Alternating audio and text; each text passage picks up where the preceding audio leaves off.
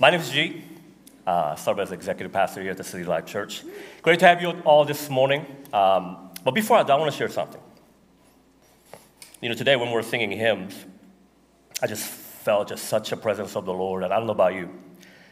I was messed up. So what I mean by that is, it's emotionally, spiritually, there's something unique about hymns, the words of the hymn that touches my heart.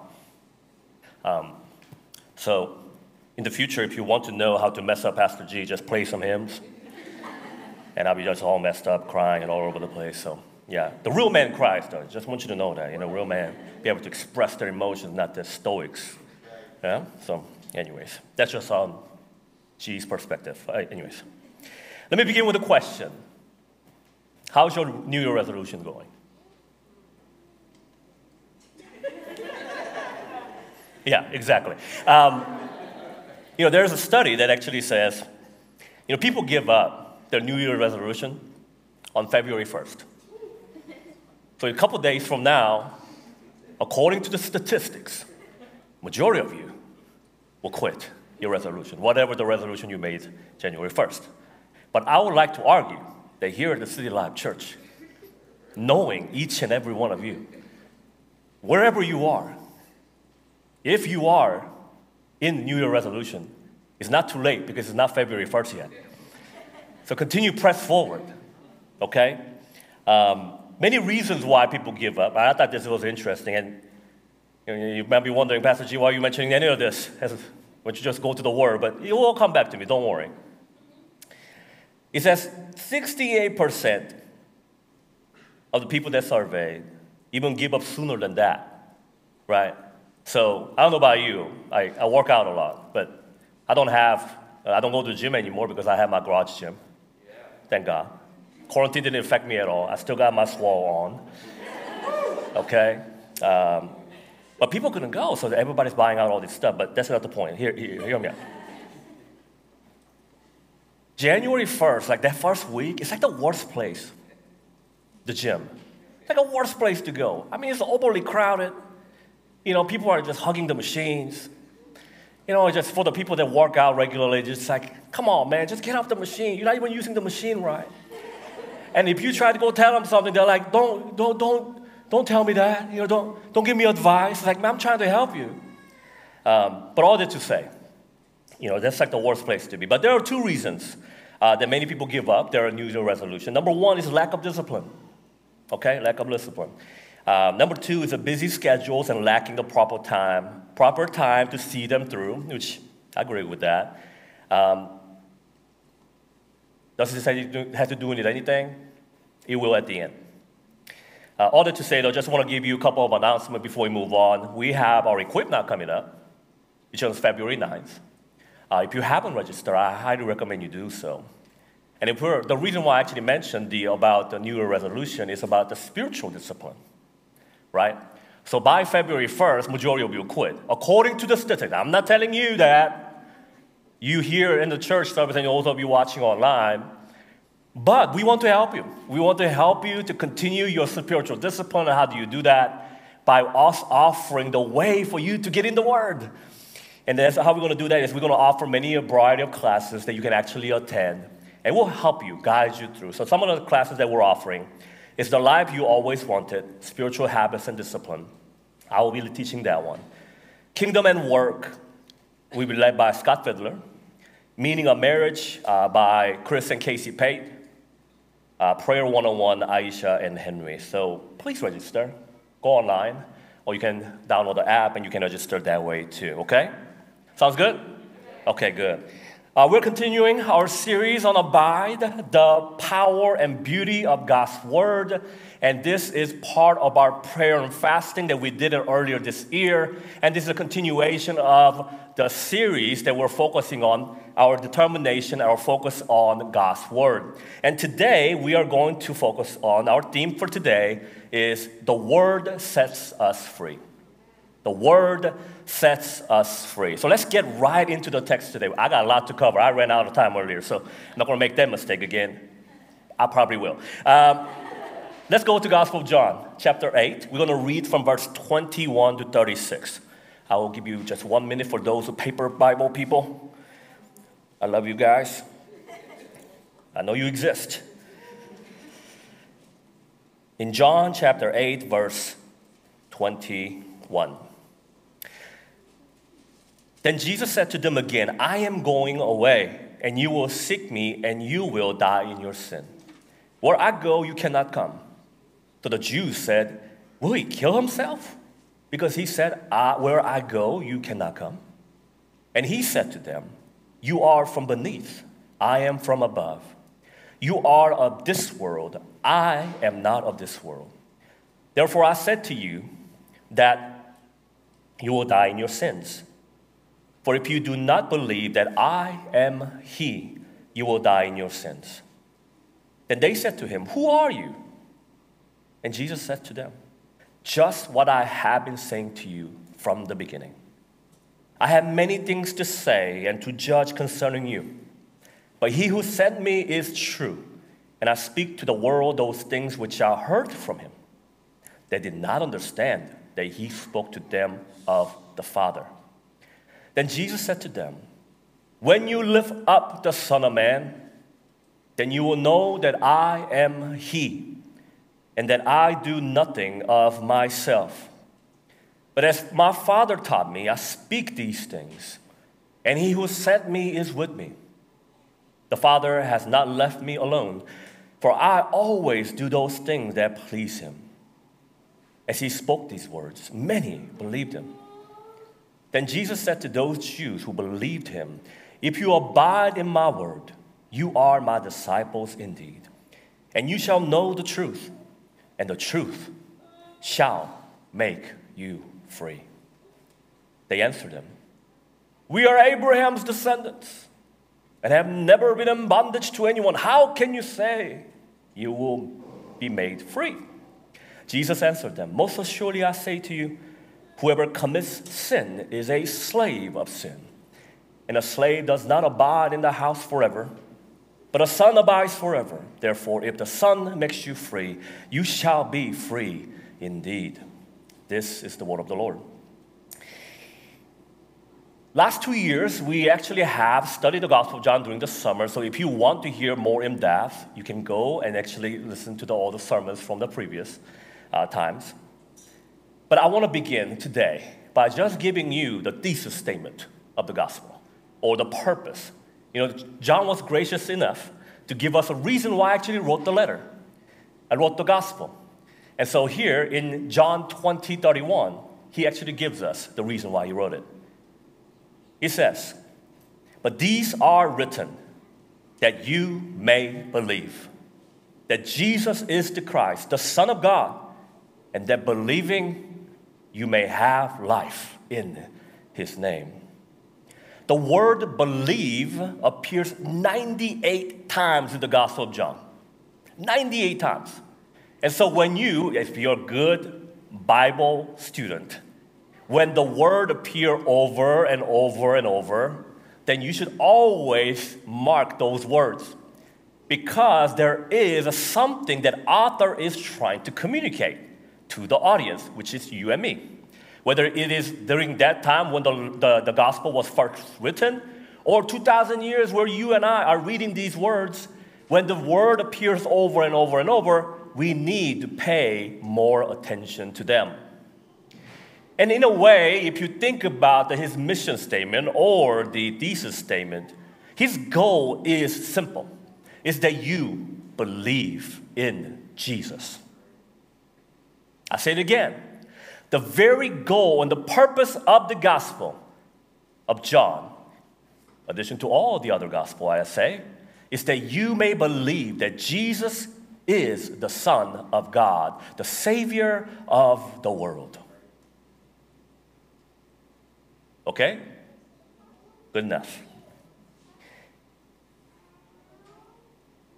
The chapter itself, if you think about the text that we just read, we only read a little bit portion of the greater, the narrative that is actually happening in this verse. So when you're actually reading the Gospel of John, chapter 8, the verse that we read, I highly recommend you actually read all the way through from chapter 7 all the way to chapter 10, But if you don't have time, go from chapter 7 to chapter 8. And if you don't have that time, just read the chapter 8 entirely. Okay? Because there is a theme there. And today we are actually going to tackle that theme too. Okay? So that's what we're going to do today. Verse 21 to 30, these are just the background information. The origin of Jesus' authority from verse 21 to 30. And D.A. Carson puts it this way, the origin of Jesus' authority as the four areas: where Jesus comes from, where he is going, who is the Father, and who is Jesus. And verse 31 to 36, and what does it mean to believe? And that is the essence of the text that we just read today. It is very important, though, that you have to understand that this text is written with a Jewish idea. And so if we're not reading, or if we don't have any connection to understand, or even have some idea of the Old Testament in our mind, then we'll miss quite a lot. So today, we are actually going to go back and forth a little bit about the Old Testament to assure you what Jesus is actually saying is much greater than just these verses that we just read today. There is a greater narrative, grand narrative that Jesus is focusing on. And if we don't pay attention, we completely miss it. And I'll prove to you today, the majority of you probably just didn't even consider this statement. Okay? So we'll go. So shall we go to the text? Everybody ready? Here we go. Verse 21, then Jesus said to them again, I am going away. Where is he going? Where is he going? If we understand the gospel as a whole, we know where he's going. He is talking about his departure. His departure, which signifies then him being crucified and the death. And the chapter 8 actually talks quite a lot about his death. And his death actually signified and it served as a very critical moment of Jesus' ministry and the purpose. And if you think about the grand narrative, if Jesus doesn't die on the cross, this whole thing is off. It is very important for us to know. You will seek me, and you will die in your sin. And this is really interesting. Now, these are Jews that he's speaking to. And now, you have to understand, the people that he's speaking to are Pharisees. They're very religious. They know the law. They grew up to have all the tradition memorized, the word memorized, Torah from, I think, like 12 years old, 13 years old, they have to memorize the whole entire Torah. Literally memorize and have to read every word. How many books do you remember? Oh, I don't know either. I don't do that much. So I'm not just judging you here. Not my intention, just saying. Okay? But you will seek me. It's a really interesting statement, isn't it? What do you mean, seek me? It's after you go away, you will seek me, but you will not find. I believe what Jesus is saying here is that you will seek me means you are looking for a Messiah of the Old Testament, the Old Covenant, that all the Scripture has been looking for at this time. But you will not find me, simple enough, that you missed him. The one who is standing before you. Think about, put yourself in that moment when they are hearing Jesus' word, when he says, you will seek me and you will not find. How can that be? It has to be that he is talking about himself and how they completely missed the Savior that is standing in front of them. And you will die in your sin. Which sin? It's a sin of unbelief. It's a sin of unbelief. To reject the Son, and in turn you are rejecting the Father, the God of heaven, who is orchestrating this plan of salvation that's happening right in front of their eyes. Verse 23. You are from beneath. This is not hell. I want you to know. This is talking about where we are, the world, the earth. And he also reveals that he's not from here, but he's from heaven. The Son of God came down to the earth, born in a virgin birth, living a sinless life, crucified, rose on the third day, ascended into heaven, seated at the right hand of the Father, now mediating for you and me. That's the gospel, by the way. If you want to put a gospel in a form, that's pretty much it. The world which hates Jesus because he, the Jesus, testified that what it does is evil. And so, he goes on. You are of this world. I am not of this world. Verse 24, therefore I say to you, you will die in your sins. Let's stop there. This is a plural, isn't it? It's not sin of unbelief, but it's a sins. So here's my belief. Sin of unbelief will lead to sins of unbelief. Sin of unbelief, rejecting Jesus Christ, the Savior, and the Lord, the Son of God, will lead to the sins of unbelief in everyday life. It's very critical how disbelief or wrong belief in Jesus will lead to the simple life and the behavior, all because of unbelief.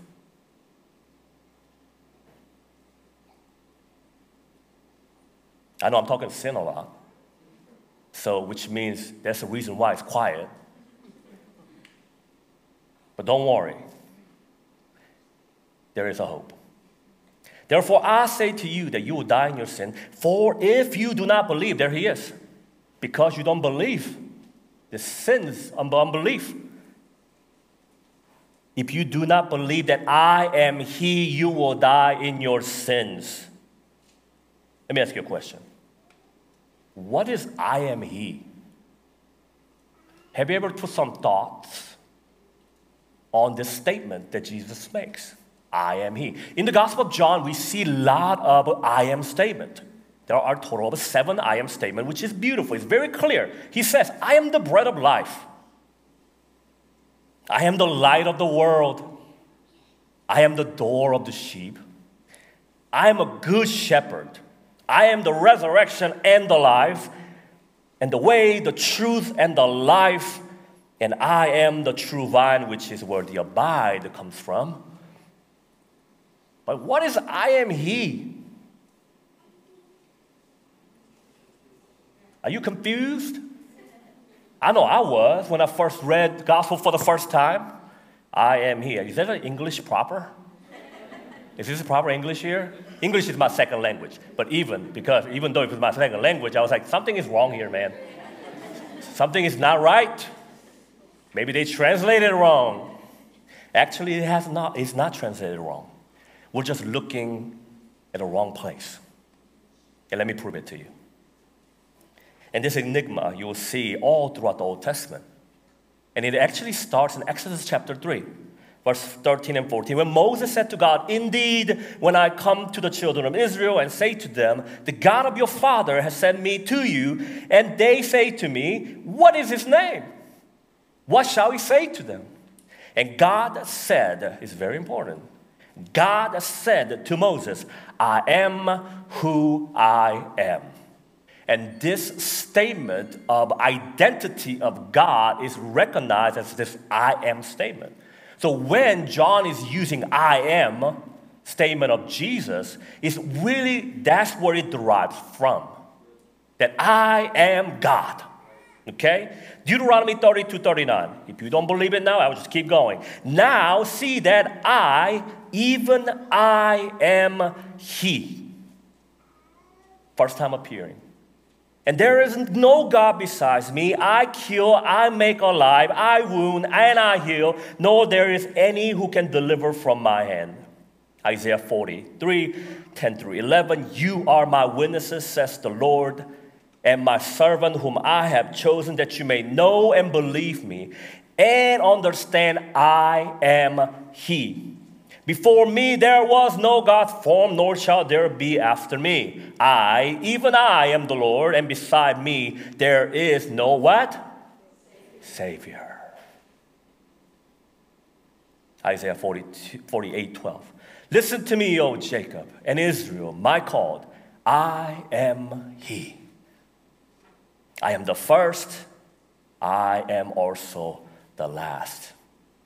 Which is a reference of the Revelation, Alpha and Omega, beginning and the end. Is this a coincidence? No. But I believe if you're still not convinced, there's one more verse that I would like to address. It's in Isaiah 42:8. It says, I am the Lord, that is my name. Interesting. In Hebrew, it is Ani Yehovah Hu Shemi. Ani Yehovah Hu Shemi. Ani, I am. Yehovah, name of God, or the Lord in translated in English. Hu Shemi. Shemi is my name, but the problem is who? H-U, not A-W-H-O. Who? H-U. This is the problem. Translators did not understand how to translate at this moment. But the word is who in Hebrew. Who in Hebrew is not that. It's actually he. And the reference I will make to you is in Genesis chapter 3, verse 15, when it says, and I will put enmity between you and the woman, and between your seed and her seed. He, or who, in this translation, in Hebrew, shall bruise your head, and you shall bruise his heel. So, the correct translation, if you ask me, is that I am the Lord. He, capital H-E, is my name. I am he. Is reference not only that he is God, but is also the promised Messiah that was written in the Old. You see the connection here that Jesus is making. I am he. So wherever next time you read the scripture, you come to this portion where it says, I am he. Remember, it is reference or statement of God and the Messiah that is to come. Good? Clear enough? If not, come and talk to me afterward. Okay? Let's keep going. And they say to him, verse 25, who are you? And Jesus said to them, just what I have been saying to you from the beginning. It's very critical also, the beginning is mentioned here. And what is this statement, beginning? And I can't go in details, but we know that in the beginning, God creates heaven and earth. And John begins with, in the beginning, Word. And the Word was with God, and the Word was God. He is in the beginning with God. The beginning, emphasis of the beginning. What is happening in the beginning? A lot. Just read Genesis 1, 2, and 3, and you will see there's a lot. But one quote that I just made, one statement that I made is about Genesis chapter 3:15. He. The promise of he. And who is this he? We know it's Jesus now. Okay?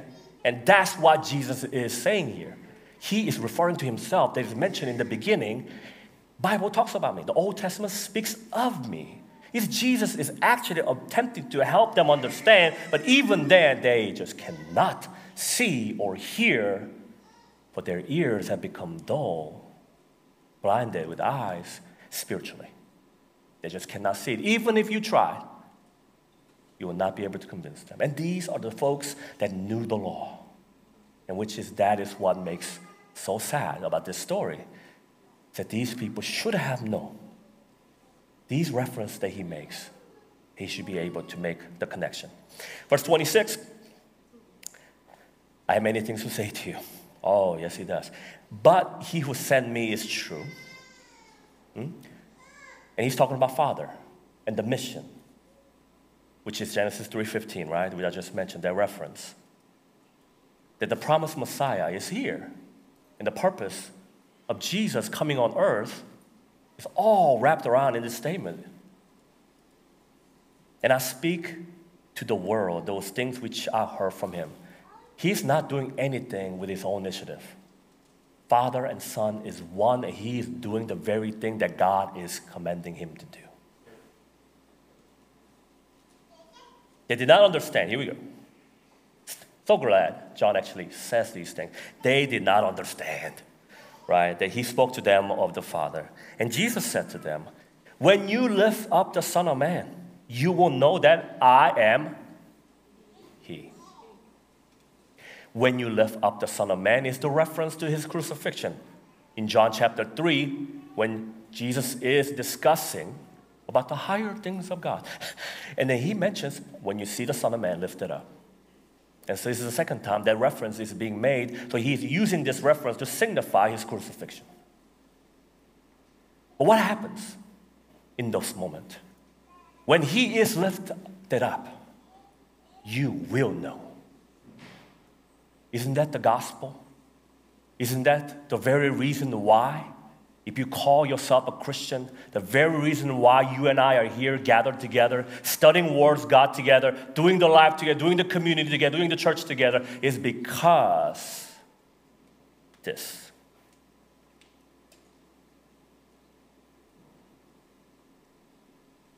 Messiah had to die. Purpose of God was that there will be a substitution that will be worthy enough to be able to cleanse sins once for all. But there is a conditional statement. Believe. If you don't believe, there is no reward. There is no substitution. There is no new life, no freedom, nothing. But condition is so simple. Believe. Do you believe? 29, verse 29, we're moving along. He who sent me is with me. The Father has not left me alone, for I always do the things that please him. As he spoke these words, many believed them finally. Finally, people start to believe that maybe he is the one that he claimed that him to be, which you will find that the rest of the text of the Gospel of John, that is not the case. It's pretty sad. Belief have to be aligned with what Jesus say he is, not your own perspective. I don't know what type of Jesus you have in your head, but if it does not align with the Word of God, then it's not the Jesus that you're believing. Sorry. I think there are too many superficial, wannabe, that have not fully grasped who truly Jesus is and what he has actually done. If you truly understand the weight of the sin and how much it cost God, you will not understand. But it starts with the weight of the sin, understanding that it is your sin that separated between you and your God, Isaiah says. But God had a way. He had a plan. Oh, it's a good plan. And that plan is in Jesus. That through him that we may have a life eternally with him, forgiven, freedom, promised Messiah. And the condition is belief. Do you believe? Or do you believe about him? There's a clear difference. You can believe that he is a good teacher. You can believe that he's a great moral standard that I can follow after. But if he's not a Messiah, if he's not the Jesus of the Scripture who claimed himself to be, what do you believe? I'll keep going. We're almost done. Don't worry.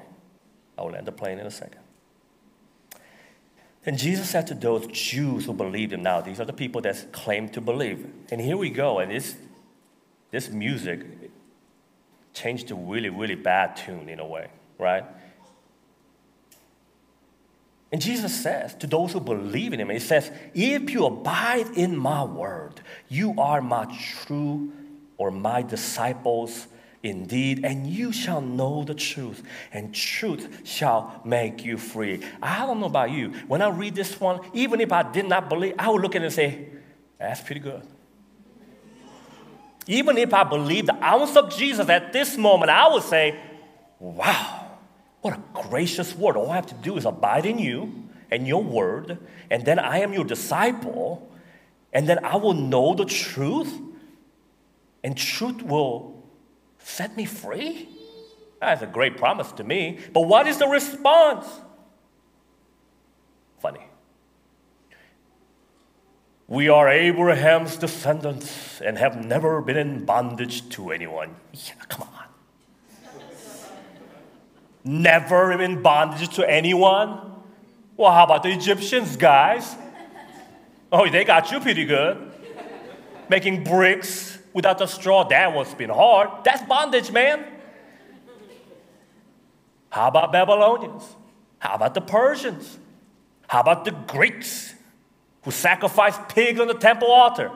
Oh, how about the Romans, which you are under right at now, right here. And you say you're not in bondage to anyone. Come on, man. Who you fooling? And he said, how can you say you made me free? And now Jesus is talking about here is a spiritual bondage, as you know. And we know this because we know the whole story. And Jesus is talking about not the bondage of the world. I mean, bondage of the power of the world, but the sin that keeps us in bondage. That's what Jesus is talking about here. And what Jesus is promising is not this freedom from the worldly power, liberation. No. He's talking about the spiritual liberation that only God can truly provide. And that, my friend, is what Christianity is all about. God is in business of setting us free. Setting us free. But what it takes? Belief. Do you believe? Jesus answered them, most surely I say to you, which is Pastor Chris mentioned it, I mentioned it previously. It's not just most surely I say to you, it's amen, amen, I say to you. You mean by that, out of the two or more witnesses, I say. In Jewish culture, it is according to Rabbi Akiva.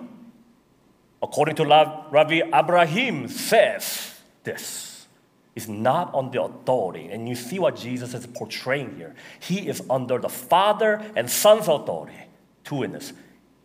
Is making these statements. Whoever commits a sin is slaves of sin.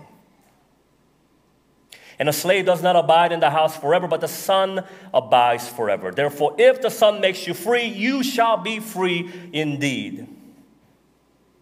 If you believe that there is a freedom available. If you know for sure that the fact that Jesus said he can offer the freedom that you want, now take it. Would you take it? Would you take God's invitation to take the freedom, true liberation of a spiritual bondage? God is in business to free us. And that's what he does. And this whole story, the truth setting us free, is not just about the word setting you free. It's the embodiment of that word, that truth and the grace that sets us free. And if we miss that, then we miss the entire thing. It will be just a great moral teaching of Jesus, and that will be it. And that's not what we're talking about. We believe that Jesus is the Christ, the Son of God, who came to take away the sin of the world. I believe it. I confess it. Do you believe today?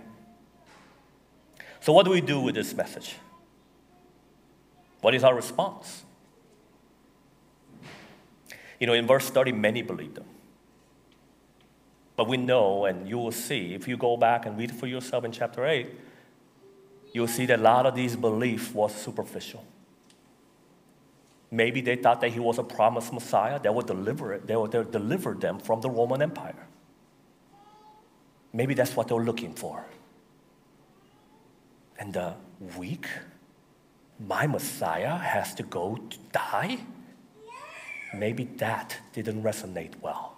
They were looking for political Messiah instead of Messiah who would die for them. The promised Messiah of the old that God promised you and me. So what is our response? Accept. Accept. What our first response has to be when we hear this truth is to accept the truth. All throughout the sermon today, I asked you the question, do you believe? Do you believe? It's not of my clever sayings or even me speaking, but do you believe that Jesus is the Christ, the Son of God who come to save? That's our first response. And if you think that earlier, I mentioned about the good moral teacher. Because, Christianity won't hurt. It teaches us to be a good person, some will say, because Jesus is a good moral teacher. And right now, I would like to lean to our third pastoral voice, C.S. Lewis. Because we quote him so much in this church. I'm pretty sure the other C.S. paid will appreciate me very much. This is what C.S. Lewis says. I am ready to accept Jesus as a great moral teacher, but I don't accept his claim to be God. That is the one thing we must not say. A man who was merely a man and said the sort of thing Jesus said would not be a great moral teacher. You must make your choice. Neither this man was and is the Son of God, or else a madman, or something worse. You can shut him up or for a fool, or you can fall at his feet and call him Lord and God. But let us not come with a patronizing nonsense about his being a great human teacher. He has not left that open to us. Number 2, act. In verse 32, he says, know the truth. In the Greek word, gnosko, is when you experientially learn something. Knowledge possessed through the intellectual process of learning is one thing. Knowledge gained by experience, by an active relationship between the one who knows and the person or things known, is far superior to former. Gnosko, or to know, is that knowledge that comes not just by reading and listening, but by acting and obeying the Lord. You may intellectually know some truth, but you don't really know it experientially until you surrender and obey the truth. A person must be determined to obey the word if he expects to understand it. And finally, abide. Abide. Abide in my word, Jesus said. In simple terms, abide means to remain in the same place or position over a period of time. Jesus was implying the maintenance of a stable and consistent fellowship with God. To abide in Christ means to depend completely on Him for all that we need in order to live for Him and serve Him. It is a living relationship. As He lives out His life through us, we are able to follow His example and walk as He walked. There's nothing between us and our Savior. No sin unjudged and not put away. This is how truth sets us free.